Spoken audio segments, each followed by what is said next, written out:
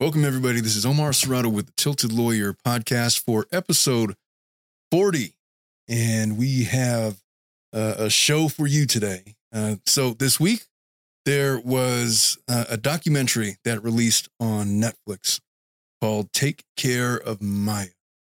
And I just happened to have come home from work and I caught my eye and I threw it on. And it is this show that tells a gripping account of how CPS and doctors, stupid people, could really put a wrench into people's lives.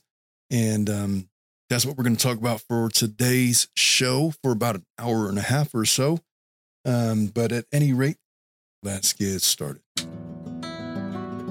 What's up, everybody? I'm Omar Serrato, experienced and practicing attorney, fierce litigator, and unofficial commentator on the most popular legal issues of the day. I'm the host of the Tilted Lawyer podcast, joined by Ileana Colon Rosa and the TLP crew, where we break down the human aspects of law that everybody wants to talk about. I've been a practicing attorney for many years, but nothing in this show is or should be taken as legal advice. We're not going to pull any punches. We might even get a little bit dirty, but we want you to join us anyway.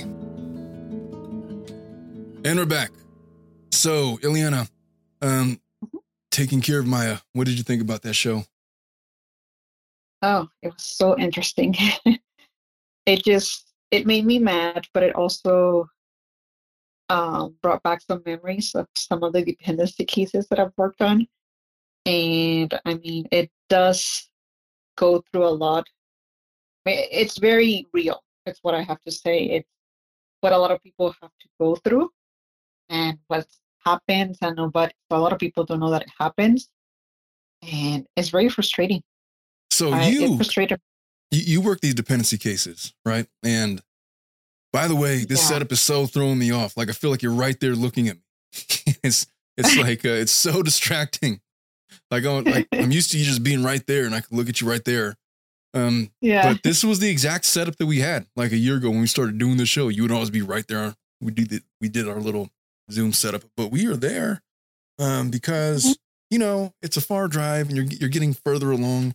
You're expecting and you're about to blow any minute now, and so drive. Yeah, this is just a safer setup for now. And but yeah, so the documentary, I have dependency cases. You have dependency cases. We've all had to work our way around the hierarchy of the dependency setup, which is you have the dependency judge, you have the attorneys for CPS, you have the attorneys for the minor children, you have the attorneys for the parents, and sometimes you have other attorneys representing other potential biological or prospective parents, I guess you could say. Sometimes you have people representing the grandparents. It is a mess of a handful of attorneys and a judge on every single case. They're not jury trials. The evidence structure of these dependency cases it's like Mickey Mouse Court.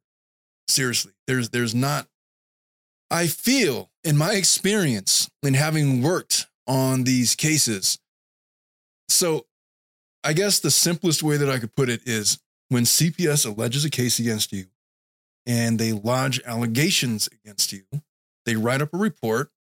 And then before anything happens, if they take your children away, before they give them back, it's like, okay, so these allegations are true. So do you admit them or not? And they make you admit or deny the allegations. And this isn't exactly how it went down in the documentary, but this is how it happens in California. It was pretty similar. So if you don't admit, then what happens is, all right, well, we'll set it for trial, and that'll be another month or two without your kids. And sometimes or more, because we got to gather expert witnesses. You're prepping for a trial to see whether or not you get to keep your kids or not. And meanwhile, your kids have already been taken.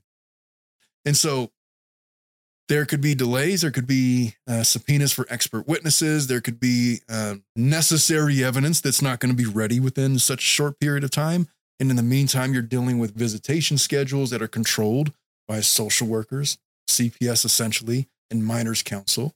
And they all sort of err on the side of, let's just keep the parents away from the children because it's the safest thing to do, which is frustrating if you're genuinely not guilty of the allegations that you've been accused of, that they've used as basis for taking your children. So in the criminal system, it's a lot more humane where, okay, innocent till is proven guilty, believe that or not, but that's what's supposed to happen. In dependency court, it's literally the opposite. It's like, okay, well, because here's how it goes. At that initial jurisdictional hearing where they make a finding whether or not the allegations are true, what happens is it's sort of like a preliminary trial in criminal court, where in preliminary trials, or say like a what do you call those hearings? The grand jury hearings. They're basically just trying to. They're supposed to be looking to see if there's enough evidence to hold you to answer to the allegations for a trial. In dependency court, exact same thing. But the problem with that is, as in criminal court, the standard that the prosecutor has to meet is so low. It just has, all they have to do is say that, look, there's just enough evidence to raise questions that this person did it. Yes. That's all. All they have to say is, they don't have to prove anything. They just have to say, well, the questions, there's questions that they can't definitively prove are false. So therefore, the allegation should be found true. That's not specifically what it's supposed to be with dependency court, but oftentimes that's really how it feels. Because what are you going to say? Like, if they're basing the statements off of hearsay statements, and minors counsel doesn't want to allow the minor child, to testify because of some psychological reason, which goes against your constitutional rights to face your accusers, by the way. But if they make that finding, then they're relying on hearsay statements, and you don't get a chance to cross-examine the child to see what they meant. Was that taken out of context? Was there some other explanation for what you said? Or did you mean to implicate mom or dad? Or was there something else that you were thinking of? You don't even get to answer those questions. You know where those questions happen? Outside of the courtroom, under the watchful eye of a CPS attorney. Sometimes we get to tag along and observe, but most often not, because they're trying to protect the children. And so that's the basis for the judge finding whether or not the allegations are true. So if the allegations are true, then the judge has to make a decision. I feel that a reunification plan is in the best interest of the child, to find a way to get the children back to their biological parents. Or the judge could find opposite. Well, since he disputed the allegations, clearly he hasn't taken seriously the allegations of the nature of these proceedings and has shown no remorse for what he's done. And so therefore, I don't think it's in the best interest for the children to be reunified with the parents. And we're going to deny reunification services, which would be the death knell. It means that you've lost your children. You pretty much, you don't have very many legal options really after that. So dependency is a nightmare if you find yourself involved in it. And the way in this documentary that the Kowalski family found themselves in the CPS case was just crazy heartbreaking. I will say that the documentary did a really good job of pointing out the purpose for dependency court in the first place. And the purpose of it was to deal with these high level offenders where children were in actual danger, where they're actually being starved, where they're actually being exposed to domestic violence, to substance abuse, to physical abuse, where their lives were genuinely in danger. It allowed for a mechanism where foster parents or some other parent that could potentially look after the child would be streamlined to make sure the children stayed safe. The mistake in the legislative decisions that have occurred in the 40 to 50 to 70 years since have given Child Protective Services cavalcade of enumerated powers by which stuff like this could happen, where a rare disease could be diagnosed in the part of a young girl. And because the parents who have been raising the girl since birth, who have been to various dozens of doctors who have given her different treatments for different things, where because they're not following one doctor's suggestion, it's been suggested that there's Munchausen syndrome, where the mom is doing this on purpose and they're faking the symptoms. And it's on the basis of that, they allege child abuse. And remove the children, and start taking over the medical decisions that should have been made by the parents in the first place. And it ends up in this whole thing. And in the case of this documentary, it led to the inexplicable suicide of little Maya Kowalski's mother after she was denied a hug with her child by a judge. And I have some thoughts on that. We're going to get into a lot of that. But just the background of that documentary. Ileana, I feel like I got to move you over here, but I can't because it's going to mess up the scene. So you're going to stay there. Okay. I'm just looking at you through my screen, but you're looking at me through this one. It's like this weird triangle thing going on. I can't use, so I don't know what's going on. Well, nobody needs to see me. Nobody wants to see that. So, at any rate, Take Care of Maya. It's the compelling, brand new, gut-wrenching Netflix documentary directed by Henry Roosevelt. It chronicles the horrific ordeal faced by the Kowalski family that we've been describing. And they offer court testimonies, audio recordings, reenactments, interviews, and it takes you on this journey of how they got there. So Maya Kowalski, whom I had no idea even existed before this documentary that I watched like on Monday or Tuesday, same time that you did, coincidentally. Yeah. When I called you, hey, you want to do a document? You want to do the show on this documentary? Oh, I just watched it. Well, perfect. Yes. Maya Kowalski was a young girl suffering from complex regional pain syndrome. And that was the focal point of the entire narrative. And CRPS is what it's more affectionately known, but it's a rare disorder characterized by severe pain and mobility issues that became Maya's reality. Really, like they said that it would affect the nerves in such a way where it'd feel like she was sensitive to touch to the point where it felt like her skin was on fire. And it was incredibly debilitating. She couldn't walk, she couldn't do basic stuff. And she was diagnosed around the age of 8, 9, 10 years old, I think it was. So in a desperate quest for relief, they detail Jack and Beata Kowalski, their journey as they sought treatment, including a controversial ketamine treatment that was highlighted by this Mexico doctor that prescribed it for her. And despite her going through all of these things, the constant pain, they found that some of the ketamine regimens were working, sort of, not great. It was, it was questionable, and there was a lot of different opinions about what was supposed to happen. John Hopkins, the All Children's Hospital in Florida, became basically the epicenter for all of this. It's where that Dr. Sally Smith, the one that is vilified in the documentary where she worked, the Kowalskis, they had hoped that the hospital was going to take in Maya and serve as a refuge and administer the treatment, and that they, there wouldn't be any issues. She's safe. She's in a hospital. She's got ready-made care 24/7. But what happened was that Maya's mom, well, nobody really liked her that much. She was very, very, how would you describe her, Ileana? Karenish, is what I would say. She was really pushy, and I mean, I have had clients like this where they just, I mean, she had a point. Morally, she had a point. She was desperate. But then at the same time, she just didn't want to understand how the process works and how her behavior could affect the case further.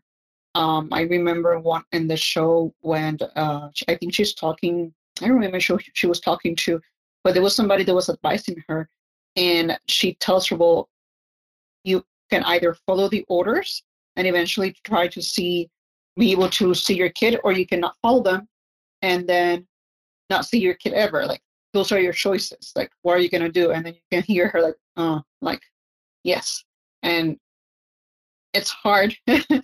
I can only imagine being in that position, and I feel for her. I understand her, but I know she's not the most likable when it comes to the court and what the court wants, because the court just wants somebody to say, yes, I'm going to go ahead and follow your procedures or your orders and not uh, bring up all the things that they were doing wrong. They don't like to be called off. Well, she was a bit much at times on the phone. She frustrated a lot of Yeah. people. She frustrated all the nurses, doctors, Hmm. and they struggled with what to do with her because it would. I mean, we get these clients all the time where they're so riddled with anxiety and they don't have anything to talk about. They just want to talk about how they feel about what's going on, which it felt like that's what she was doing oftentimes. And she was criticizing the nurses and she got on their nerves. And so she Hmm. became probably vilified in that office, that doctor's office. And every time she calls, like, oh my God, with this lady. And so to the point where it didn't matter what she said, it was, they just, as soon as she picked up the phone, and you kind of got a feel for it when they were doing these scenes where she was being monitored. What she was saying was being monitored by CPS workers or social workers that were there. And every time she would say something, it's like, hey, you need a redirect, like she's a dog, Yeah. like she's a 4-year-old. They just had no patience with her whatsoever. And she was, now I'll just say this. As much as I sympathize with her, she was being a bit much. And her husband was really doing a really good job trying to, he did lose it on her at one point, just saying that she's making everything worse, which, yeah, she kind of was. There's a point where, look, it's fine if you want to have that kind of, if you have those kind of feelings, but you got to hold it together. Like holding it together is a skill. It's a skill that you have to develop. And if you're dealing with stuff like this, nobody wants to hear the whiny Easter egg over there constantly in their ear. I don't know why I said whiny Easter egg, but you know what I mean? The little barking dog. Nobody wants to hear that all the time. In the times of crisis, a calm voice, a calm, sturdy voice is best. And she was the exact antipathy of the calm, sturdy voice. She was the loud, screechy voice. And she got on people's nerves. And her husband, who had lived with her, had probably gotten used to it. He was used to it, but the world was not used to her. And she put people off. And so to that degree, I sort of sympathize with the doctors in that regard. Cause yeah, she was difficult to deal with. I admit she was probably a real pain in the ass, but for what she was asking for, they got to find ways to show more empathy than that. Just taking temperature of the situation that was going on. She just lost the ability to be with her daughter, whom she's been with for years, dealing with this illness. And she's trying to talk to her daughter every single night and all this stuff is going on. All of a sudden she's being accused of child abuse. Now judges even denying you can't hug your daughter. You can't talk to your daughter without some grown up that she's never met is monitoring the conversation. And then she's censored as far as what she could say. And she's making references to, this is not a Nazi camp. You can't just make us do things. And which that would piss anybody off. I've thankfully never been in that situation, but I think what this show, what this documentary highlights is how quickly you could end up in a situation like this. It is really not difficult. There was an instance where my daughter, my youngest, Evelyn, there was an instance where she was sitting in this elevated chair that fell. It was probably 6 feet off the ground, and she kicked herself back and she fell backwards and ended up hitting her head on the floor. And then we rushed her to the hospital right away. And if we didn't have cameras all over the place to document what happened, if she had like a cracked skull or something, and thankfully she was fine. She got an MRI done, and it was just a really eventful day. Everything was fine. But imagine if she would have had like a skull fracture or something. And then it's like, okay, well, there's no other way that got there other than some kind of child abuse. So you're going to jail and we're taking your kid. If I didn't have that on video, I even had it queued up to show the doctor just in case, because I've seen how those cases go. Here is the video showing what happened. And this is, they didn't suspect anything like that. The doctors were great. And then even asked for the video. Like it was completely cool. But if Sally Smith was the doctor, if these other doctors were the ones that were, all it takes is one doctor to raise a suspicion, and then mandatorily they have to report that to CPS. And next thing you know, CPS comes and arrest, taking kids, relatives, or other people that could watch over them in the meantime. And that's just kind of how that works. So for right now,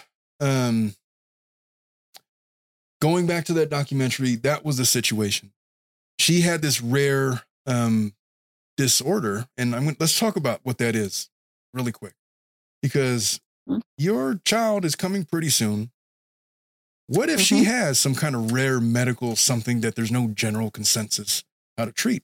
What do you do then? In the case of Maya, this is what it was. So what is CPRS? And they did describe it in pretty good detail, but it's a rare chronic pain disorder. It often results in significant morbidity, long-lasting pain. It's more common in women aged 50 to 70 and usually develops after direct trauma.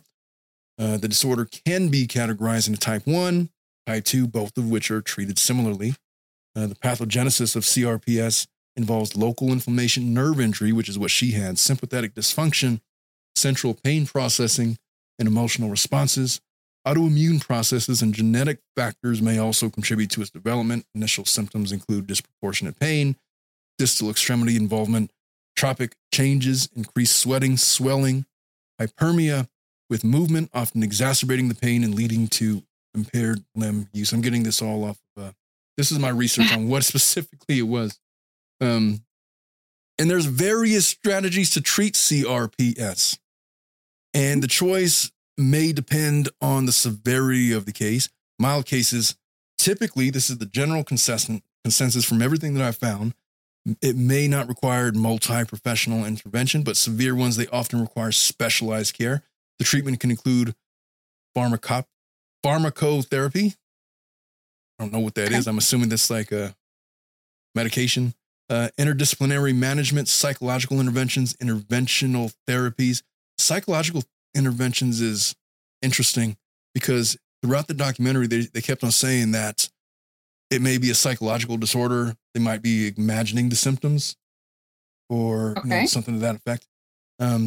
Interventional therapies, physical therapy, occupational therapy. Pharmacological treatments can include bisphonates and short courses of oral steroids. There's also emerging evidence supporting potential therapeutic benefits of ketamine, memantine, intravenous immunoglobulin, epidural clonidine, aerobic exercise, mirror therapy, virtual body swapping, dorsal root ganglion stimulation. What does that tell you? I'm just reading that list of potential cures. You know what it tells me? Nobody knows what the F it is or how to treat it. And there's not a one-size-fits-all approach to it. So in the documentary, she had different reactions at different times to the ketamine treatment. And they started increasing the ketamine treatment at doctor's instruction. And there was different opinions. Specifically, Sally Smith said, oh, she doesn't need that much ketamine. There's way too much ketamine for her child, even though another doctor disagreed. Where that actually belonged, where that discussion belonged, is between the four walls of multiple doctors, the parents, and that child. But what happened was Shelly Smith believed, because she was so sick and tired of Maya's mother, that, mom is exacerbating the symptoms. We got to get mom out of here. Otherwise, this is going to get worse. Basically stating that part of her symptoms was related to psychological trauma, related to mom's overt control, or Munchausen syndrome.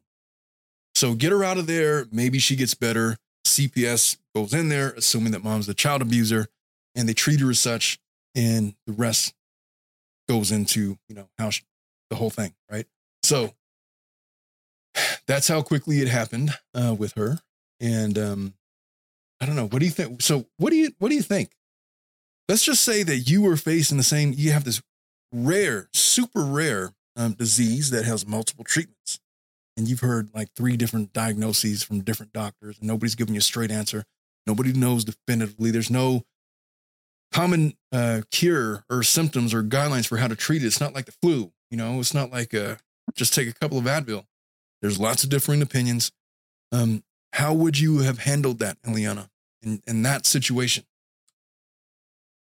Probably the same as they did. I mean, they just looked for different options and they saw one that help their daughter feel better, and they just went with it. I mean, that's the goal, for her to feel better. And since it's coming from a doctor, I wouldn't really question it too much. I mean, I don't think that when they were agreeing to the I guess the course of medicine, whatever, that they had a thought in their mind that this might get them in trouble. They were just looking for answers and for her daughter to feel better. And I would have probably done the same thing. All right. But then what if they come and say, all right, we're taking over because you're being a bit much? What's your response to that? From like the hospital? Yeah. Well, I don't remember from the documentary how many doctors they had consulted before, but It was I a probably handful. would have. It was a handful, yeah. Probably would have referred them to the doctors. I mean, they're following doctors' orders. It's not like they're inventing the orders or doing like self-administration of what they think is right for the medicines, the doses, whatever ketamine to take. I don't know, maybe got another opinion, because at the end of the day, the hospital's position was just one of the many other opinions of how to treat this condition, and it just didn't match what the parents were doing. Yeah, no. So, well, I think part of it was because ketamine was one of the methods by which they were treating her, and it's a controversial treatment. So, why is ketamine so controversial? Yeah, because I didn't know about it. Yeah. From the scientific evidence, there are concerns about the lack. First of all, there's not a lot of scientific evidence to support the use of ketamine for mental health treatments, especially depression. A lot of studies have potential issues such as selection bias, short follow-up periods. There's lack of differentiation between antidepressant effects and recreational drug effects.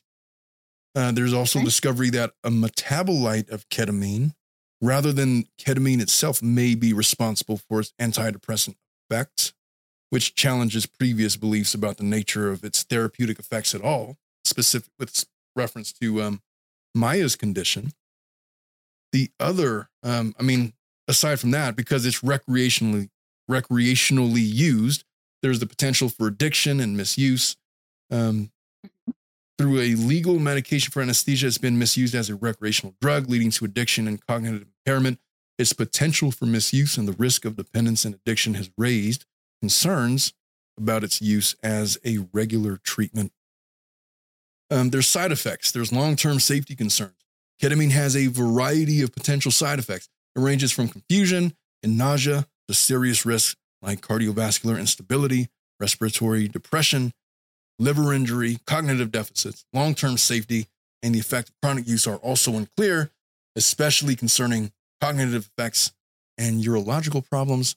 And then there's the cost and the access, which is that in certain forms, it's excessively costly. There's different forms of it. It has of esketamine, has a higher cost than generic 1,4-ketamine. The particular effects institutions like the VA have to balance that with the ability to. Anyway, there's all kinds of stuff. People are funny about ketamine because they look at it as a recreational drug. And anytime there is a recreational drug that has therapeutic effects, and by God, we can't be having any of that. And that, by itself is going to have all this unnecessary controversy. Aside from, there's cost concerns, there's side effects, or whatever. And there's differences of opinion. Maybe ketamine works, maybe ketamine doesn't. But what they were doing was giving her these excessively high doses of ketamine, not all the time, just when in certain periods of her treatment when her symptoms were particularly really bad. So let's talk about Dr. Sally Smith. What did you think about her from the documentary? I didn't like her. Well, nobody liked her. But yeah, what do you think about her reasoning? I don't remember her reasoning. You mean like her position that? Well, she didn't really get on, to be fair. She didn't get on to say a whole lot. They got her on a 30-second phone call, or they played maybe 30 seconds of a phone call where she says, well, I don't go out there trying to separate kids from their parents. And And you're right. Now that I think about it, I don't think she really gave anything about her medical reasoning. She just disagreed about the ketamine stuff. And then the CPS workers got on there and, hey, so she's getting better when mom's not around. So maybe it's not the ketamine. Mom's the actual problem. But let's talk more about Sally Smith. So this is her track record. She's the former medical director for the Pinellas County Child Protective Services team in Florida. And that they came under fire from investigations. They revealed her quick methods of diagnosing child abuse led to dozens of instances where charges were dropped, parents were acquitted, or caregivers were found to be credibly innocent. And that's the head of the Pinellas County Child Protective Team. Smith examines virtually every child funneled to all children's hospitals with suspicious injuries. So there's problem number one. You can't have a doctor that, all right. Here's my first issue with the entire setup. Number one, she works for the Child Protective Services team. There's a team dedicated to that. One of my big problems with CPS to begin with is that they all work with each other under the same cases. They all become disenfranchised, calloused to parents, pretty much, where every parent that walks through their doors, regardless of the evidence in front of them, is a child abuser. If you're going to have doctors, which of course you got to have doctors, but they shouldn't be on a team specifically dedicated to child protective services, because then they just become CPS. And then it's like, oh, but not only just CPS, they become CPS that has the full force of being able to make allegations of child abuse. And so much more, that's even worse. So, I mean, right off the bat, a better system might be just, why don't you just rotate in like 10 or 12 different doctors? And in the case of child abuse, maybe we could get that corroborated by 2 other doctors, maybe. And it's not just one person's opinion, especially in cases involving rare diseases where there isn't a general consensus on treatment. It just seems like common sense, but that's part of the problem with Dr. Smith. So prosecutors and law enforcement, they treated her, of course, like her word was gold because she was a doctor. And however, defense attorneys, parents, even some of the child welfare employees complained about her aggressive interrogation tactics used against parents and often wondered how she saw invisible injuries that other doctors missed. It's a really good question. She graduated from the St. Louis University School of Medicine, began working in all children's hospitals in the 90s. She became medical director of the Pinellas County Child Protection Team in 2002 and has held the position for nearly 2 decades. In 2009, she, along with nearly 200 physicians, sat for the nation's first exam in child abuse pediatrics, where they argued that research in brain injury, fractures, burns, and scars can now enable well-trained doctors to reliably distinguish abuse from accident, which seems sketchy at best. I don't know. I'm assuming that they're talking about skull fractures. And they're saying basically that from the way that the fracture occurs, that they could differentiate, oh, that's definitely child abuse, versus she fell and hit her head on the cement, versus she fell and hit her head on a lead pole, versus she fell and hit her head on a baseball bat, versus she fell and hit her head on the little post on her bed because she's playing hide and seek with her sister or something like that. Those injuries, I mean, I guess there's obvious ones where there's multiple skull fractures in different spots, probably child abuse. But where there is one skull fracture that occurred from one wayward slip and fall, I don't know. I don't know if I'm not going to get into the science of that. I'm not a doctor. I'm just saying it bothers me that they've even have this line of thinking where, oh, if you look at fractal patterns of the fracture as it occurred, that definitely means child abuse over some other thing. Because I don't know, I've seen some really bad cases just in my real practice, and you know, at any rate, according to USA Today, Florida is unique in that almost all child abuse cases are required to be evaluated by one of the 24 child protection teams in the state, each of which is overseen by a certified child abuse pediatrician. Despite the irreparable damage these families endured, Smith has never faced any consequences.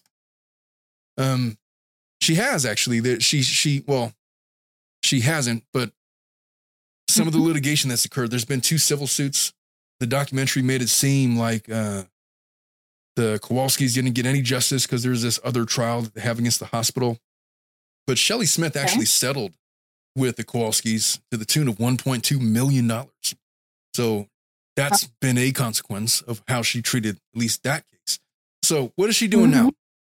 She's still listed on the Johns Hopkins All Children's Hospital staff page as an independent practitioner. She's also listed on the Bayfront Health staff page, but no details are provided about her role in the health system. So USA Today, they went out and they reviewed hundreds of Smith's cases in conjunction with a multi-part investigation into Florida's child welfare system, and it found more than a dozen instances where charges were dropped, parents were acquitted, or caregivers had credible claims of innocence yet suffered irredeemable damage to their lives and reputations. And if you remember in that documentary, one guy was in jail for like 20 years. Lots of people went to jail for, significant periods of time. There was an investigation titled Bad Medicine. The network followed the Kushner family, their experience with Smith. The Kushner family, they were an immigrant family from the Ukraine. They ran a trucking business in Sarasota County. They were accused of abusing their 6-week-old son. And the investigation detailed Smith's early career about how she quickly made a name for herself as a staunch child's advocate who was frequently quoted in local news stories regarding shaken baby syndrome. Here's some more on the Kushner story. So they went into labor in July. They went through a complicated labor. And when they saw their son's face, it was blue. They had bruises dotted on his shoulders. William's umbilical cord was wrapped around his neck. Doctors unwrapped the cord, but William's life doesn't get any easier because for the next 2 weeks, he's crying every time he's touched. The pediatrician blames the traumatic birth and sensitive skin. But a month later, Alina noticed that her son is twitching, and doctors discovered bleeding in William's brain, 2 rib fractures. You know what it sounds like? The Mr. Glass. Who's that superhero in that movie? Dr. Glass or something like that, where he can't touch anything because his bones are made of glass and breaks. So Smith came to examine William, Dr. Smith, the day after the Kushners brought him to Johns Hopkins All Children's Hospital in St. Petersburg. And when she entered the room, doesn't introduce herself, doesn't answer their questions, or even really notice them until she left. And on her way out, she turns to the family and said, "This is child abuse, and I'm going to prove it." Which sounds like a weird thing that anybody would say, but it's a hearsay statement. I doubt she probably said it exactly like that, but probably something to that effect. 2 weeks later, the Kushners are escorted from the hospital where they had stayed by their son's side for weeks by an investigator from the Department of Children and Families. The department then took custody of William and his sister. Smith accused the Kushners of egregious abuse in family court, stating that the mixture of old and new blood in William's brain proved he had been abused multiple times since birth. She says violent shaking could be one possibility. Slamming him on a bed 15 times would be another, or perhaps some other medical condition. Perhaps she could have looked at the charts and saw that he had injuries literally coming out of the womb. You can't abuse a child like that inside of the womb, the way that she's suggesting, and yet he was bruised. And so she just, I don't know. What's your opinion of her and her handling, how she handled the Kushner's case? Well, I know it's not uncommon. I was following a very similar case from Puerto Rico where the child is born. The doctor notices in the umbilical cord, apparently there's like a specific amount of veins in the umbilical cord. And whenever there's more or less veins than normal, it means that the child could have some sort of syndrome or special medical need. And the doctor noticed that, but they didn't do they just referred the parents like, hey, get that checked out. Well, just less than 1 month after giving birth, the parents take the baby to the hospital because she has bruises, it turns out that she has a lot of fractures in her body. And the doctor just says, yeah, this is abuse. CPS gets involved. They take the child from the parents. They were very young parents, so um, they were super lost. And they explained the situation. The doctor even explained the situation. Hey, we think she has that condition of they call it like glass or crystal bones, that they just break bones like just by touching her or even looking at her. And the CPS was like, no, like the doctor that we have says that this is abuse. The doctor at the hospital says this is abuse. There's nothing to do. Well, it turned out that they gave the baby, they put the baby in a foster home until the case was finished. Not even a week into being in the foster home, the child had another broken bone. They take the child from that foster home. They take it to another facility from CPS.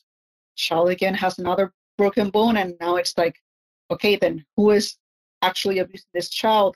Like, are you gonna go ahead and do the testing that the doctor that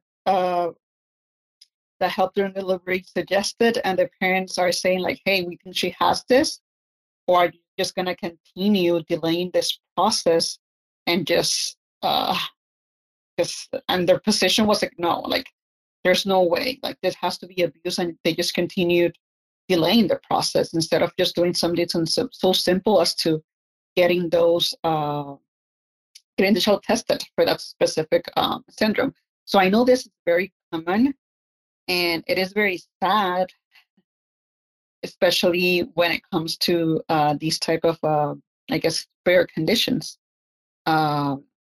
That, I mean, like you said, how can the mother like abuse the child in the womb? Like, I mean, I know it has happened, but it just doesn't make sense to me. And I think her decision just to right away say, oh, call for abuse, or say like, oh yeah, I'm gonna go ahead and find out this is abuse. She had her mind already made. She wanted just to take this child away from these parents. Well, just the fact that you knew as an attorney, not as a doctor, that there was conditions, because you've been involved in cases where there's this condition where your bones are very brittle. Yeah. And she didn't even consider that was a possibility. She goes straight to child abuse. Perhaps she should have her license revoked. I feel like it's sort of like anything else. If you're a doctor, I mean, you know of the regular conditions, but you also know that there's these rare conditions, and just doctors, most of them that I know are very scientific thinking. They look for logical conclusions. They check the charts. All you would have had to do is see that she was bruised coming out of the womb. Perhaps there's some underlying condition there, that because obviously we could rule out child abuse from that point. And what are they're not punching her from inside the room. There's no way that's happening. You could have saw bruises on the womb, I'm assuming. I'm just going to assume that it was ruled out when they gave birth, that there was no abuse that had occurred, yet there's bruises here. And now just weeks later, there's this other thing, but Dr. Shelley Smith comes in. Oh, no, that's definitely a bruise, and I'm proving it, and I'm taking your child from you. It feels like, here's what I feel. Shelley Smith strikes me as one of these people that was very idealistic in life, that she rose to some level of prominence in her profession to such a degree that Child Protective Services relies solely on her, and she's the head of that department, where what she has to say is gold. And attorneys and judges bend at the sound of her voice because she's the doctor and she's the one that she relies upon. So she's no longer has this natural barrier where, oh, maybe other people have other opinions. It's no, whatever you're going to say, we're going to follow. And she did that for long enough, and to the point where now she is God. And she walks into a room and she sees what she sees, and her idealistic framework of thinking, which has never matured because of lack of being tested in her profession. Well, she became what she became, which is this person that jumps to conclusions without any semblance of the scientific method that may have saved these people from the ordeal that they were put into. And then, of course, there's the Kowalski's claim. But Smith's claims, so They fell apart when they questioned her about the Kushner stuff. Her claims fell apart from Kushner's lawyers, who forced her to go back and probably read the charts. There was a linear bruise. It was determined to be a rash that Elena had shown Williams' pediatrician in a recent visit that was likely caused by the straps of his car seat, according to the pediatrician's testimony. Pediatrician also stated that the rash was so small they wouldn't have noticed it had Elena not pointed it out. You know what she sounds like? One of these parents when they come back with scratches. Oh my God. My son came back home with bruises on his knees. I have no idea where he got those from. That's obviously abuse. I had one of those cases this month, as opposed to was playing in the backyard in the dirt and stuff. I had one. Yeah, no, we get those cases all the time, right? So the attorneys in the Kushner case, they also asked if the injuries suffered from his birth trauma could explain his current injuries, and Smith responded by saying she had only partially examined his birth record. Only partially examined his birth record. Wow. You know what that's like? It's like when you're in trial and you forgot to do a background check on your on your client who's going to be the star witness in your case. Come to find out, opposing counsel just pulled up. Hey, so did you guys know that she had a federal charge for perjury like a year and a half ago for the very exact same time? It's exactly like that. An incomplete analysis. So she's basically admitting to professional malpractice. How else could you take that? Yep. If you're not going to read the charts. California radiologist Dr. Susan Gutnick argued that Williams' hemorrhages were rebleeds from birth trauma, not from shaking, according to USA Today. Gutnick argues that Williams' rib fractures weren't 2 to 3 weeks old, but were closer to 6 weeks old around the time of his birth. The judge sided with the Kushner's attorneys, citing the state's inconsistency of testimony and failure to look into the circumstances of Williams' birth. All right, so isolated incident, right? Well, no, because there's the Kowalski case, obviously.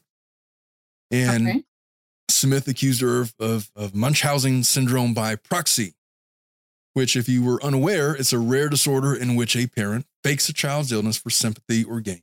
Her family members are now suing Smith, and that's already been resolved.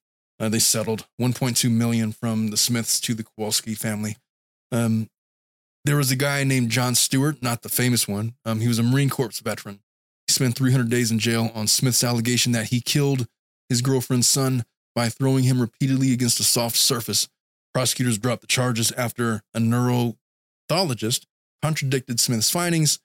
There was another case regarding a lady named Tara Brown. She underwent 3 grueling rounds of in vitro fertilization to conceive twins with her physician husband. She was accused of inflicting countless fractures on her 6-week-old infant, but the charges were expunged after another doctor diagnosed from a rare bone disorder.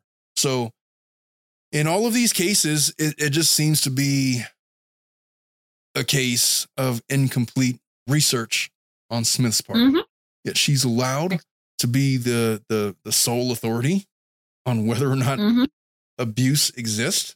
Now, you could say that, well, I mean, happy ending because they all won their cases against her. Well, not everybody. How many cases did she diagnose as child abuse where they didn't have the wherewithal to hire counsel that was going to stem the tide against Shelley Smith's words, those courtrooms? And how much damage has she done because she refuses to read the charts, because she refuses to consult with other attorneys? Which brings up, I guess, the broader point of this whole thing.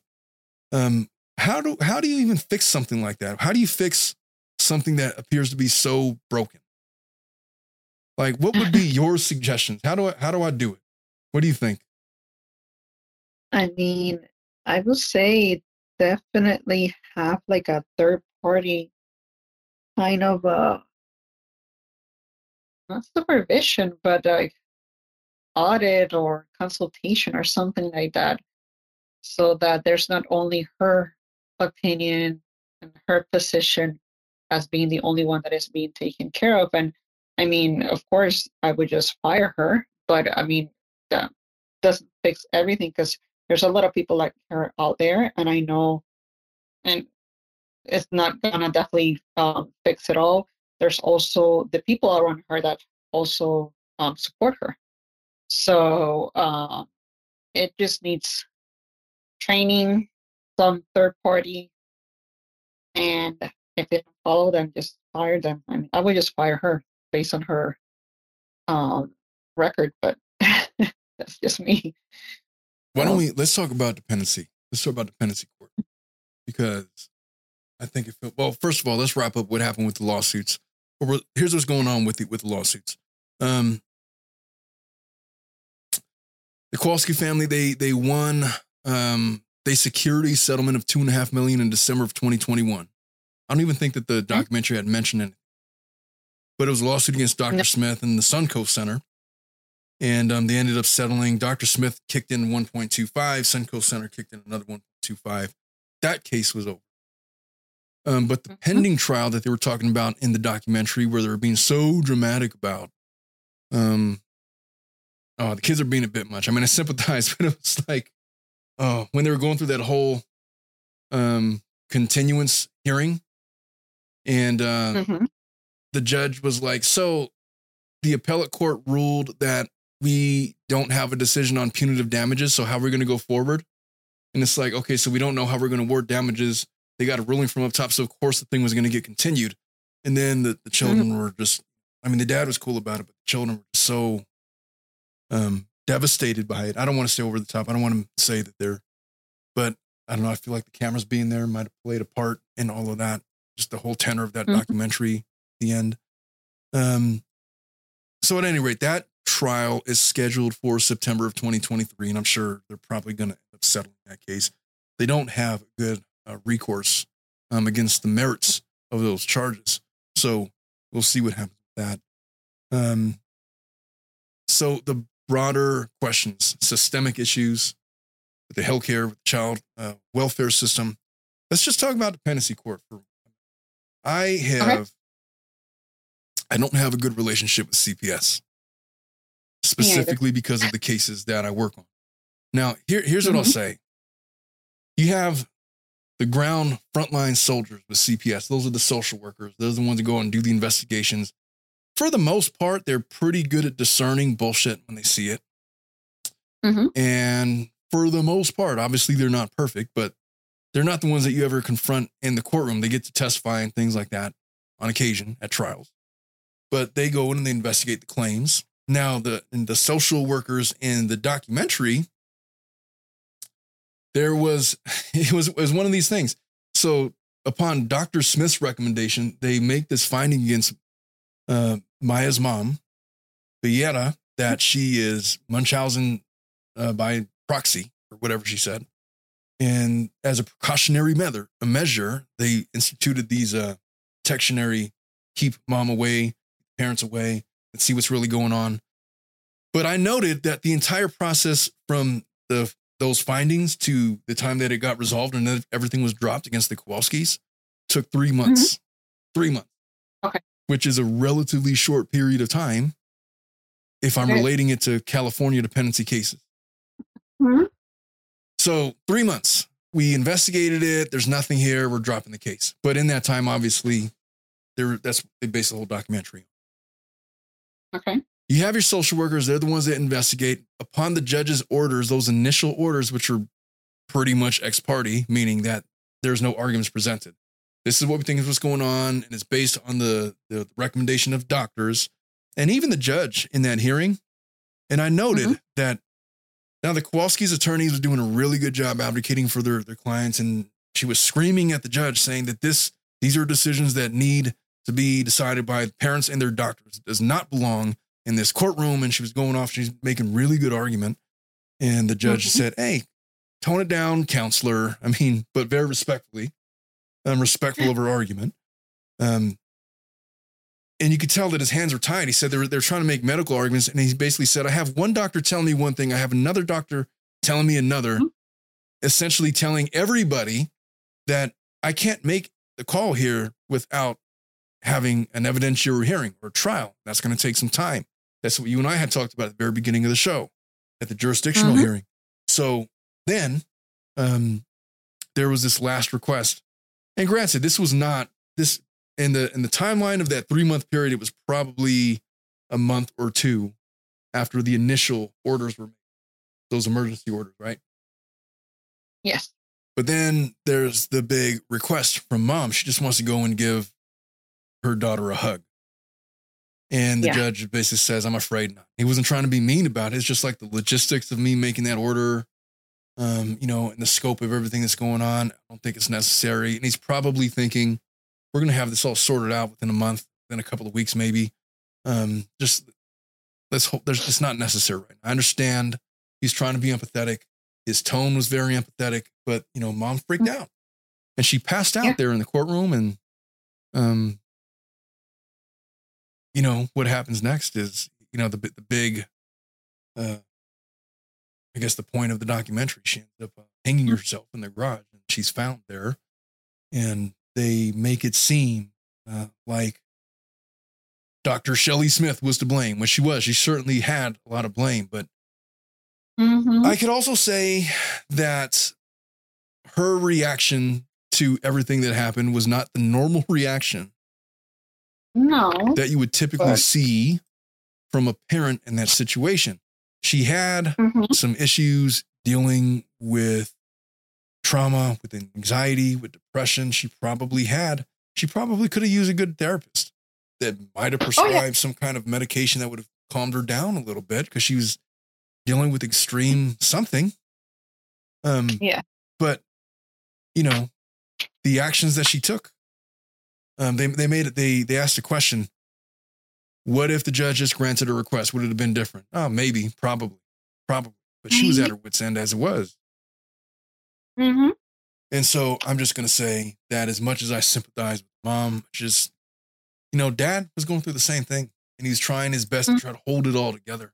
Even through, that guy's been through a lot. Wife commits suicide.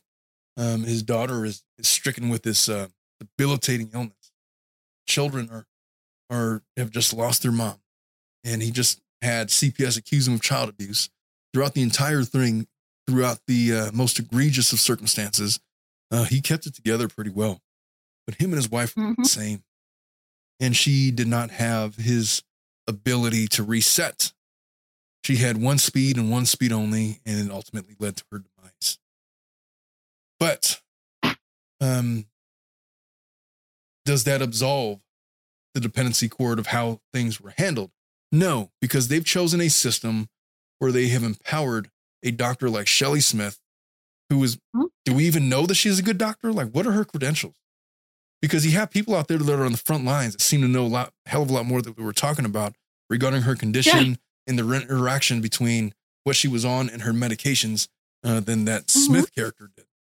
But yet this is the one that they rely on. And is one doctor good enough?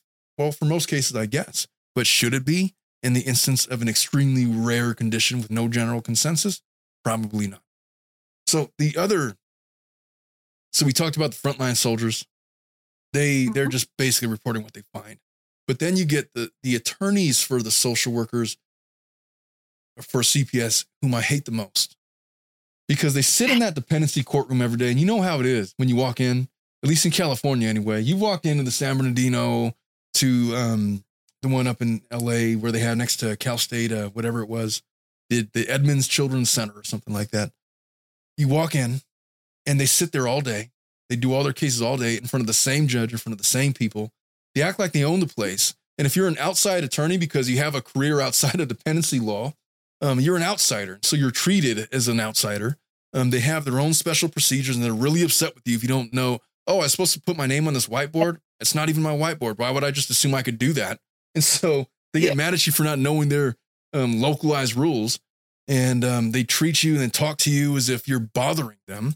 They don't hear any of your arguments. They've already decided long in advance what they're going to do with this case. They've written down, this is what we're going to do. This is the recommendation. Are we going to go against the recommendation because we have no evidence? No. And so you're not going to get anything done with them whatsoever. Your best hope is to maybe rely on the children's attorney, but they're not much use either, So you have this disinterested, gosh, I remember one CPS case that I worked on a couple years back. We walked in there and it's like the CPS worker was Darth Vader. Just always had a scowl on her face, and she just would talk with a smirk, like she's being just She's trying to be condescending to me, attorney, Mhm. presenting argument for my client who knows the law just as well as her, if not probably better, because I practice in a multitude of different, and I don't know that. I'm just talking shit. But the point is that she just makes these assumptions. And she was an older lady. She resembled a lot of the main people that were the characters in this documentary. And no, they're not going to listen to you. And if you want anything, you're going to have to argue it in front of the judge. And that takes time to put together. You're not going to make arguments and the judge is just going to get rid of all these recommendations. The recommendations are already to separate child and mom. And then unless they're willing to do this reunification plan, let's talk about that. There's this one instance in the documentary where Beata, Maya's mom, is talking with I guess a parent advocate. And they're basically telling her to just do what they say. There's no sense in fighting it. And they even told her, you can fight it and be separated for a long time, or not fight it and do what they say and be separated for a short time, which is exactly how they played out, because the entire separation lasted for literally 3 months and then it was done. But the reunification process, it's basically take these parenting classes, take an anger management class. We're allowed to drug test you every other week or so, and at random, sometimes more, sometimes less. And you could only see your children for specified periods of time. And then you have to admit that what you did was wrong. And you have to acknowledge that what you did was wrong. And, all of this stuff. You have to admit guilt, the allegations, which is one thing. And that's how you get on the reunification plan, which puts you on the path towards being reunified with your child. That's the system. That's apparently the same system they have in Florida. That's the system that we have in California. And is it messed up? Yeah, it really is. And in the instance that there's a false allegation against you or your spouse, and you happen to be married, if you admit the allegation, well, then it's like, well, if you're admitting these allegations, then we're not giving you your kids back unless you divorce your wife or you divorce your husband. And they'll tell you with a straight face, no, there's no therapy. There's no anything. There's no, I promise I won't do it again. You've admitted to the allegation, so it's not safe to return the child, knowing that now we have to assume that those allegations are true. And the allegations could be like a corporal punishment. You beat the child with whatever, because they saw a bruise or a scratch, and there's differing opinions. Well, if you've admitted that, well, we can't send the child home now, because now you've just admitted to corporal punishment, physical abuse, and violation of whatever. And so you want your son back? You want your daughter back? Divorce your partner. And then the judge will say, and then you'll even make the argument. I've seen people in pro per make the argument. They're literally telling me I have to choose between my children or my wife. And then the judge will be like, yep, pretty much. That's how that works. So what's it going to be? They will put you on the spot like that. Is it an evil system? Yeah. Is it effective? If there's genuine cases of abuse? Yeah. I'd imagine it was designed to protect children from actual genuine child abusers. The problem becomes when you get in this gray, these ambiguities, where you have people that don't know what the F they're talking about, making definitive decisions about medical stuff when there's multiple opinions and we're just picking one at random and then putting these people through all of this stuff. Now, I just told you that, right? And if you're my client, you're going to hear that story from me in my office, not on this show, but I'm going to tell you exactly like that. And so now I'm going to say that you can fight if you want to, and I'll fight as hard as you want me to. Or we'll just say we admit the allegations and we want to go with the reunification plan. I'll have my kid back in 6 months. And they'll ask me, what's the risk? Well, the risks are that you're found guilty anyway, and that because you didn't take these charges seriously, they don't offer you reunification, which I admit is not commonly what happens. But there is a reality to that. If you're found guilty of the allegations, then, well, you have to tell them that they have the option to give you reunification or not. And just that very threat of potentially losing your children forever is not enough to gamble. And people will just say, oh, well, screw it. I'll just take the plan then. That's what I'm going to get anyway. Because you don't get a jury trial, and it's literally by a preponderance of the evidence by which they have to, they're going to decide, which is a very low measure. It just means that it's more likely than not that you are guilty of the allegations that they're saying, So it sucks, and it's a shitty system, but it's the one that we have. And is it broken? Yes. How do we fix it? I don't know. But if we're starting from the medical perspective, I'd imagine one way is to not have one staff member solely dedicated to child abuse cases, because they're going to become jaded and they're going to lose their objectivity. And they're going to forget that, oh yeah, I used to be a practicing doctor, and there's this whole medical world about all these multiple possibilities of what it could be. And if, sometimes when you get older, you just don't have the energy to do all that research. And so you say, well, obviously child abuse, without not even so much as looking at the initial charts about what happened at the childbirth. And this is the person that we're relying on. It's an easy fix for that. Just find a panel. Just get a panel.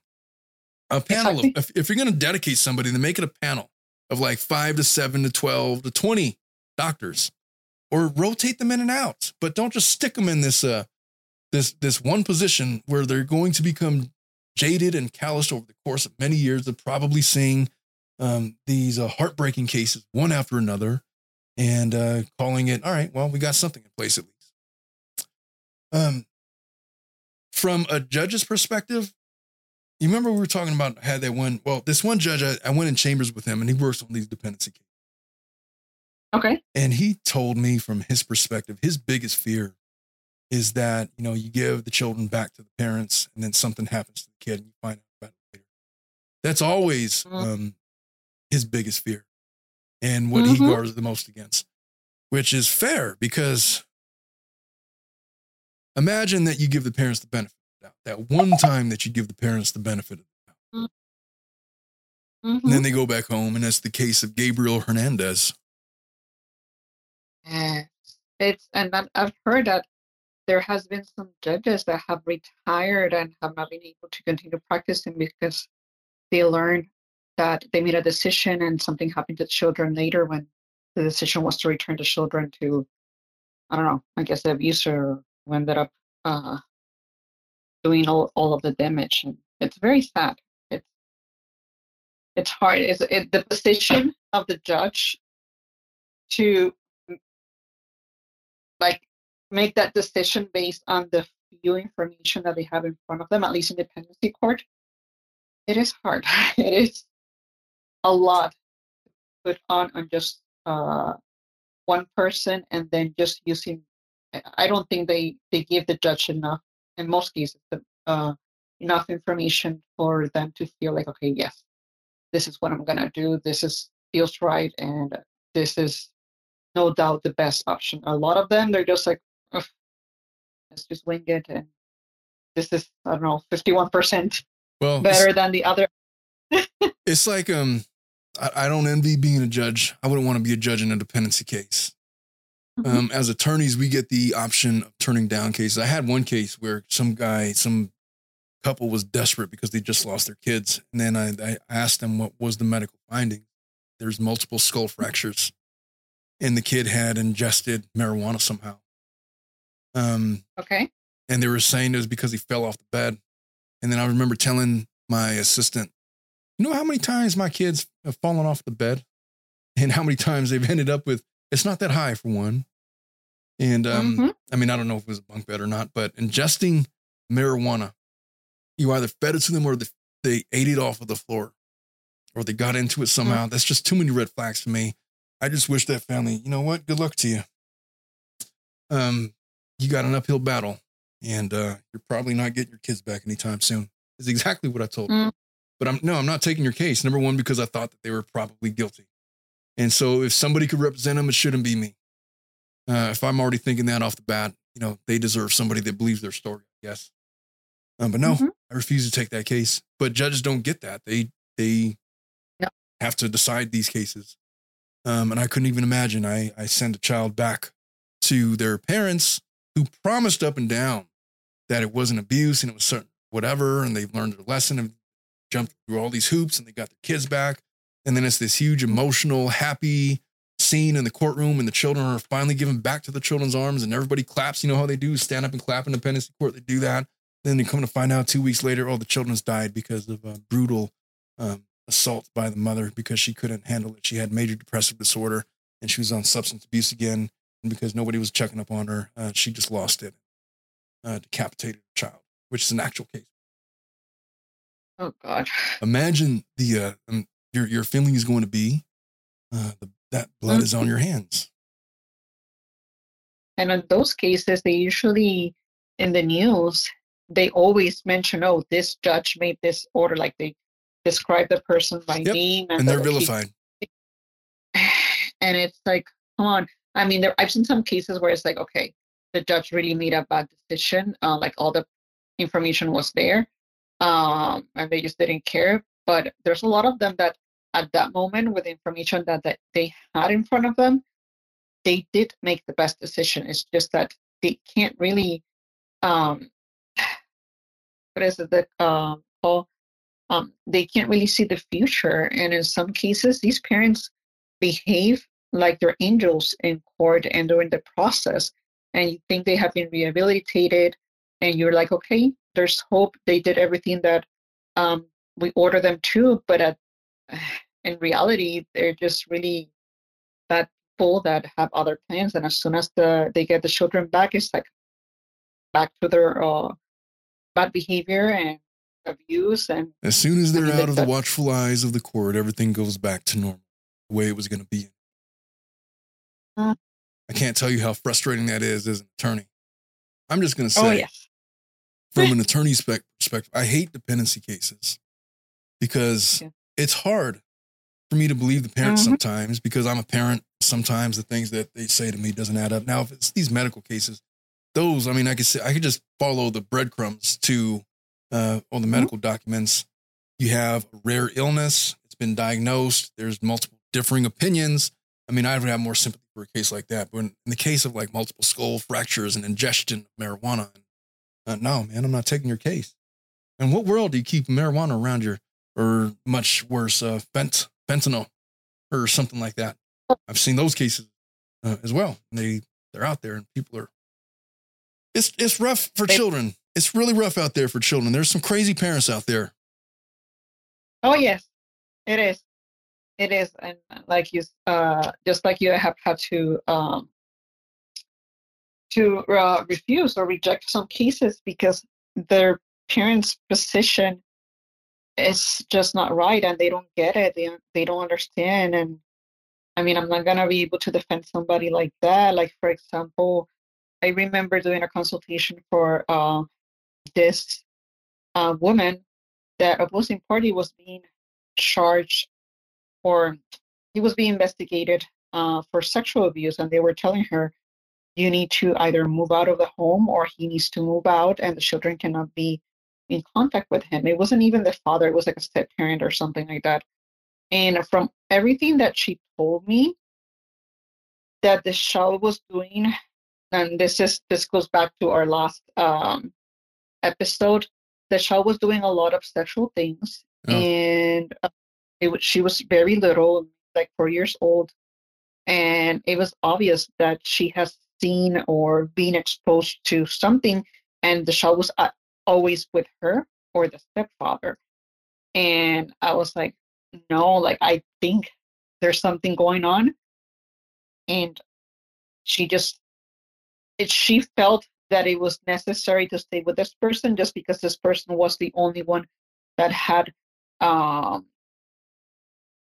supported her with the child. Like the biological father didn't do his part, and she had like really, I guess, strong feelings for this person. But I told her in consultation, if they're telling you that, and based on what you're telling me that the child is doing, you either have to prove that she's getting those behaviors from somewhere else, or you're gonna have to follow the orders. But I can't really represent you just to try to keep you guys together as a family. Yeah. I've had that exact same conversation with another client of mine. Like, she was married to a creep. They weren't even married. They were just like a boyfriend and girlfriend or whatever. Maybe they were engaged. I don't know. But he was sexually abusing the daughters, physically beating up the eldest child. And they initially came to me to represent him for his criminal case. And then in talking to them, I found out there was a dependency case, and then I kind of pulled her aside and was like, "You want to get your children back? You're going to have to get rid of this guy." And then she's like, "Oh, I know." And then because I got a hold of the report, the dependency report, and what they were saying. I was asking her questions. She was confirming or denying certain things. And then I said, "Listen to me. He's probably going to jail for a long time because there was a pending, I don't even know what happened in the criminal case, but I said, he's probably going to jail. But if you try to stay with this guy, you're never going to get your children back. Ever, ever, ever, ever." And it was a struggle. And even when I told her that, she's like, "Okay." And she's like, "I'll do whatever you say. You know, I will listen to my attorney." All right. Well, come to find out, we're 6 months into the reunification plan. And CPS, not even CPS, she got arrested with her boyfriend, with that guy. And then CPS didn't know anything about it, but they were together. And there's some restaurant, he caused a scene, or he, I don't know, threw a tantrum, and then the police arrested him, and then she was in the police report. And I just, are you effing kidding me right now? Are you serious? Are you serious? And I had this whole conversation like, "Look, you pay me a lot of money to give you legal advice, and you're trying to get your kids back, but you don't even respect yourself enough to." I give her this. I lectured her like I was her dad, and I was like, "You had the audacity. Look, you know what? You don't need me. I will drop you as a client if you don't do exactly what I tell you to do right now. And if I hear about this one more time, I swear to God, I will withdraw." And she was all teary-eyed about it. And eventually, I hope she learned her lesson. But I mean, she ended up getting her kids back, and she moved on, and she moved to a different city house. I assume that she ended up getting a new boyfriend. Maybe she did. I don't know. Doesn't matter, but she got her kids back. But yeah, that's the frustration. Those are the kinds of cases that we deal with. And so when you're dealing with that kind of stuff, I could see how you could be calloused and just unavailable for somebody that genuinely was not guilty of something and had cogent remarks to make about it. So, which is why I say you can't stay in dependency court your whole career. You just can't. And a lot of the CPS attorneys, they live there. They've been there for years. They're tired. They look miserable. And it's like this whole, the Stanford Project over there. Like they walk in, they act like they're the judge. I kid you not. The last time that I was in the Edmonds courtroom, the CPS was scolding the judge because the judge got something wrong. And the judge was like, "Oh, yes, I apologize. I don't know what got into me." It's like, are you kidding me? What kind of Mickey Mouse courtroom is this? Where am I right now? I was appalled. I was appalled by the whole thing. I didn't even get into all the questions that I had sent you, Liana, and it doesn't. I think we answered a lot of context stuff. We've been going for like, I think it's time to wrap up. This was the curious case of Maya Kowalski, who lost her mother to suicide after curious findings by CPS based on wayward diagnosis by one Dr. Shelley Smith. It was Shelley Smith. Something, yeah. But yeah, it was a crazy documentary. I had to cover it when it was on. I was like, "Oh, this is an easy one. We're definitely doing this show." So in the coming weeks, if everyone out there who's still with us, if you're still with us, if you've listened to the whole show, thank you for listening. But I'm going to talk about the show a little bit. Okay. I've made some observations.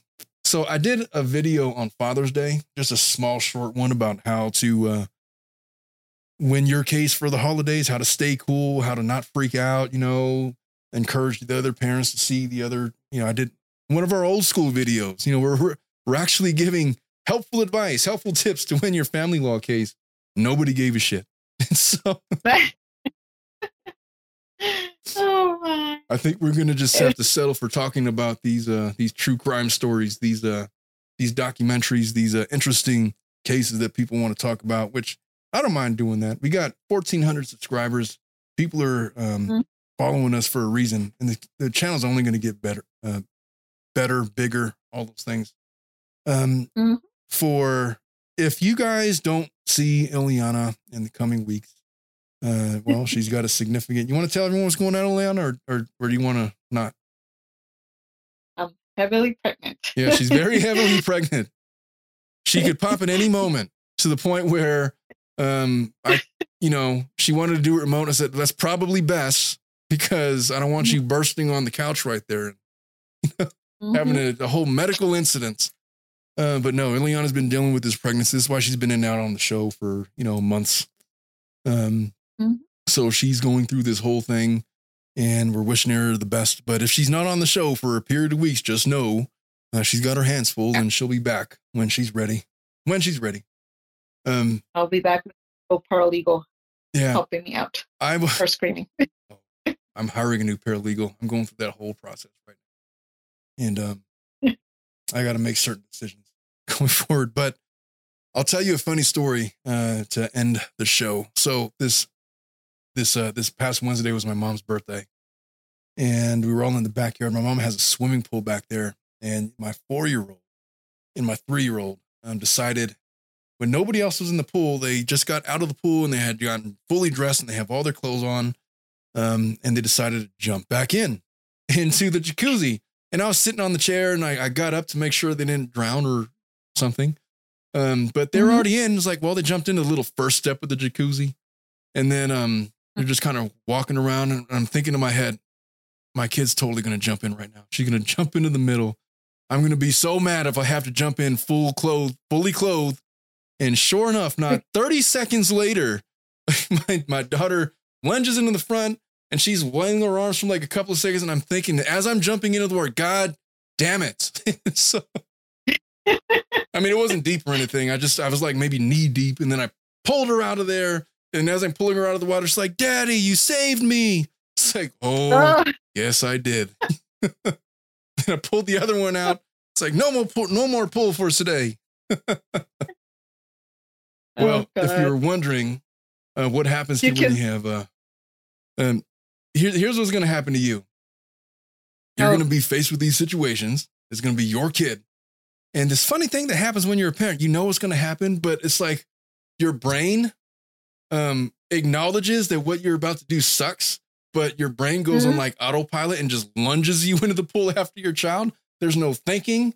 There's not even a consideration. It's just like, oh, well, this is what's happening right now. There's nothing I could do about it. I could not have resisted that urge if I wanted to. My wife is like, you could have just like reached your hand and grabbed her. Like, maybe I could have, but I didn't want to take the chance. I don't know. I saw her go in. I jumped in. So that's funny. That is my that is my funny story for to end the show on. And you could look forward to many more moments. Your kids are going to grow up and they're going to be on the playground. And you're going to be like helicopter parent watching over them because you don't want them to trip and fall on the monkey bars or something. But that'll go away. I'm just going to say, you got your work cut out for you. But congratulations on all of that. It's a positive thing. Just know there's challenges and you're going to have to get used to it, and you will. No doubt about that. But for all of our loyal followers who are wondering, that's what's going on with Ileana, and that's what's coming up on the horizon. I'm going to have to bring in some special guest hosts. Yes. I'll bring in my brother again. My brother's really good on the show. Except the last time I put him on the show, I had the camera angled for you, and then he was sitting there and it cut off his hairline. It looked like he didn't have any hair. And I was like, just making fun of his hairline on the previous week. So I don't know if he thought I did that on purpose or not. My wife thought I did. It was, maybe we'll have him back on. But that's all we have for you guys this week. And thank you guys for listening. Make sure to lock your doors. Keep your loved ones close. We're going to see you guys all next week. And we love you all. Bye-bye. Bye-bye. Thank you all for listening to the entire podcast. We really do appreciate that. And as always, you can find us on YouTube on the Tilted Lawyer Podcast YouTube channel or on your podcast carrier of choice. If you feel we've presented anything of value, please leave a 5-star rating, like, and subscribe. We always appreciate that kind of thing. And we do look forward to seeing you all again live every Thursday at 3 in the afternoon. We love you all. Take care. Bye-bye.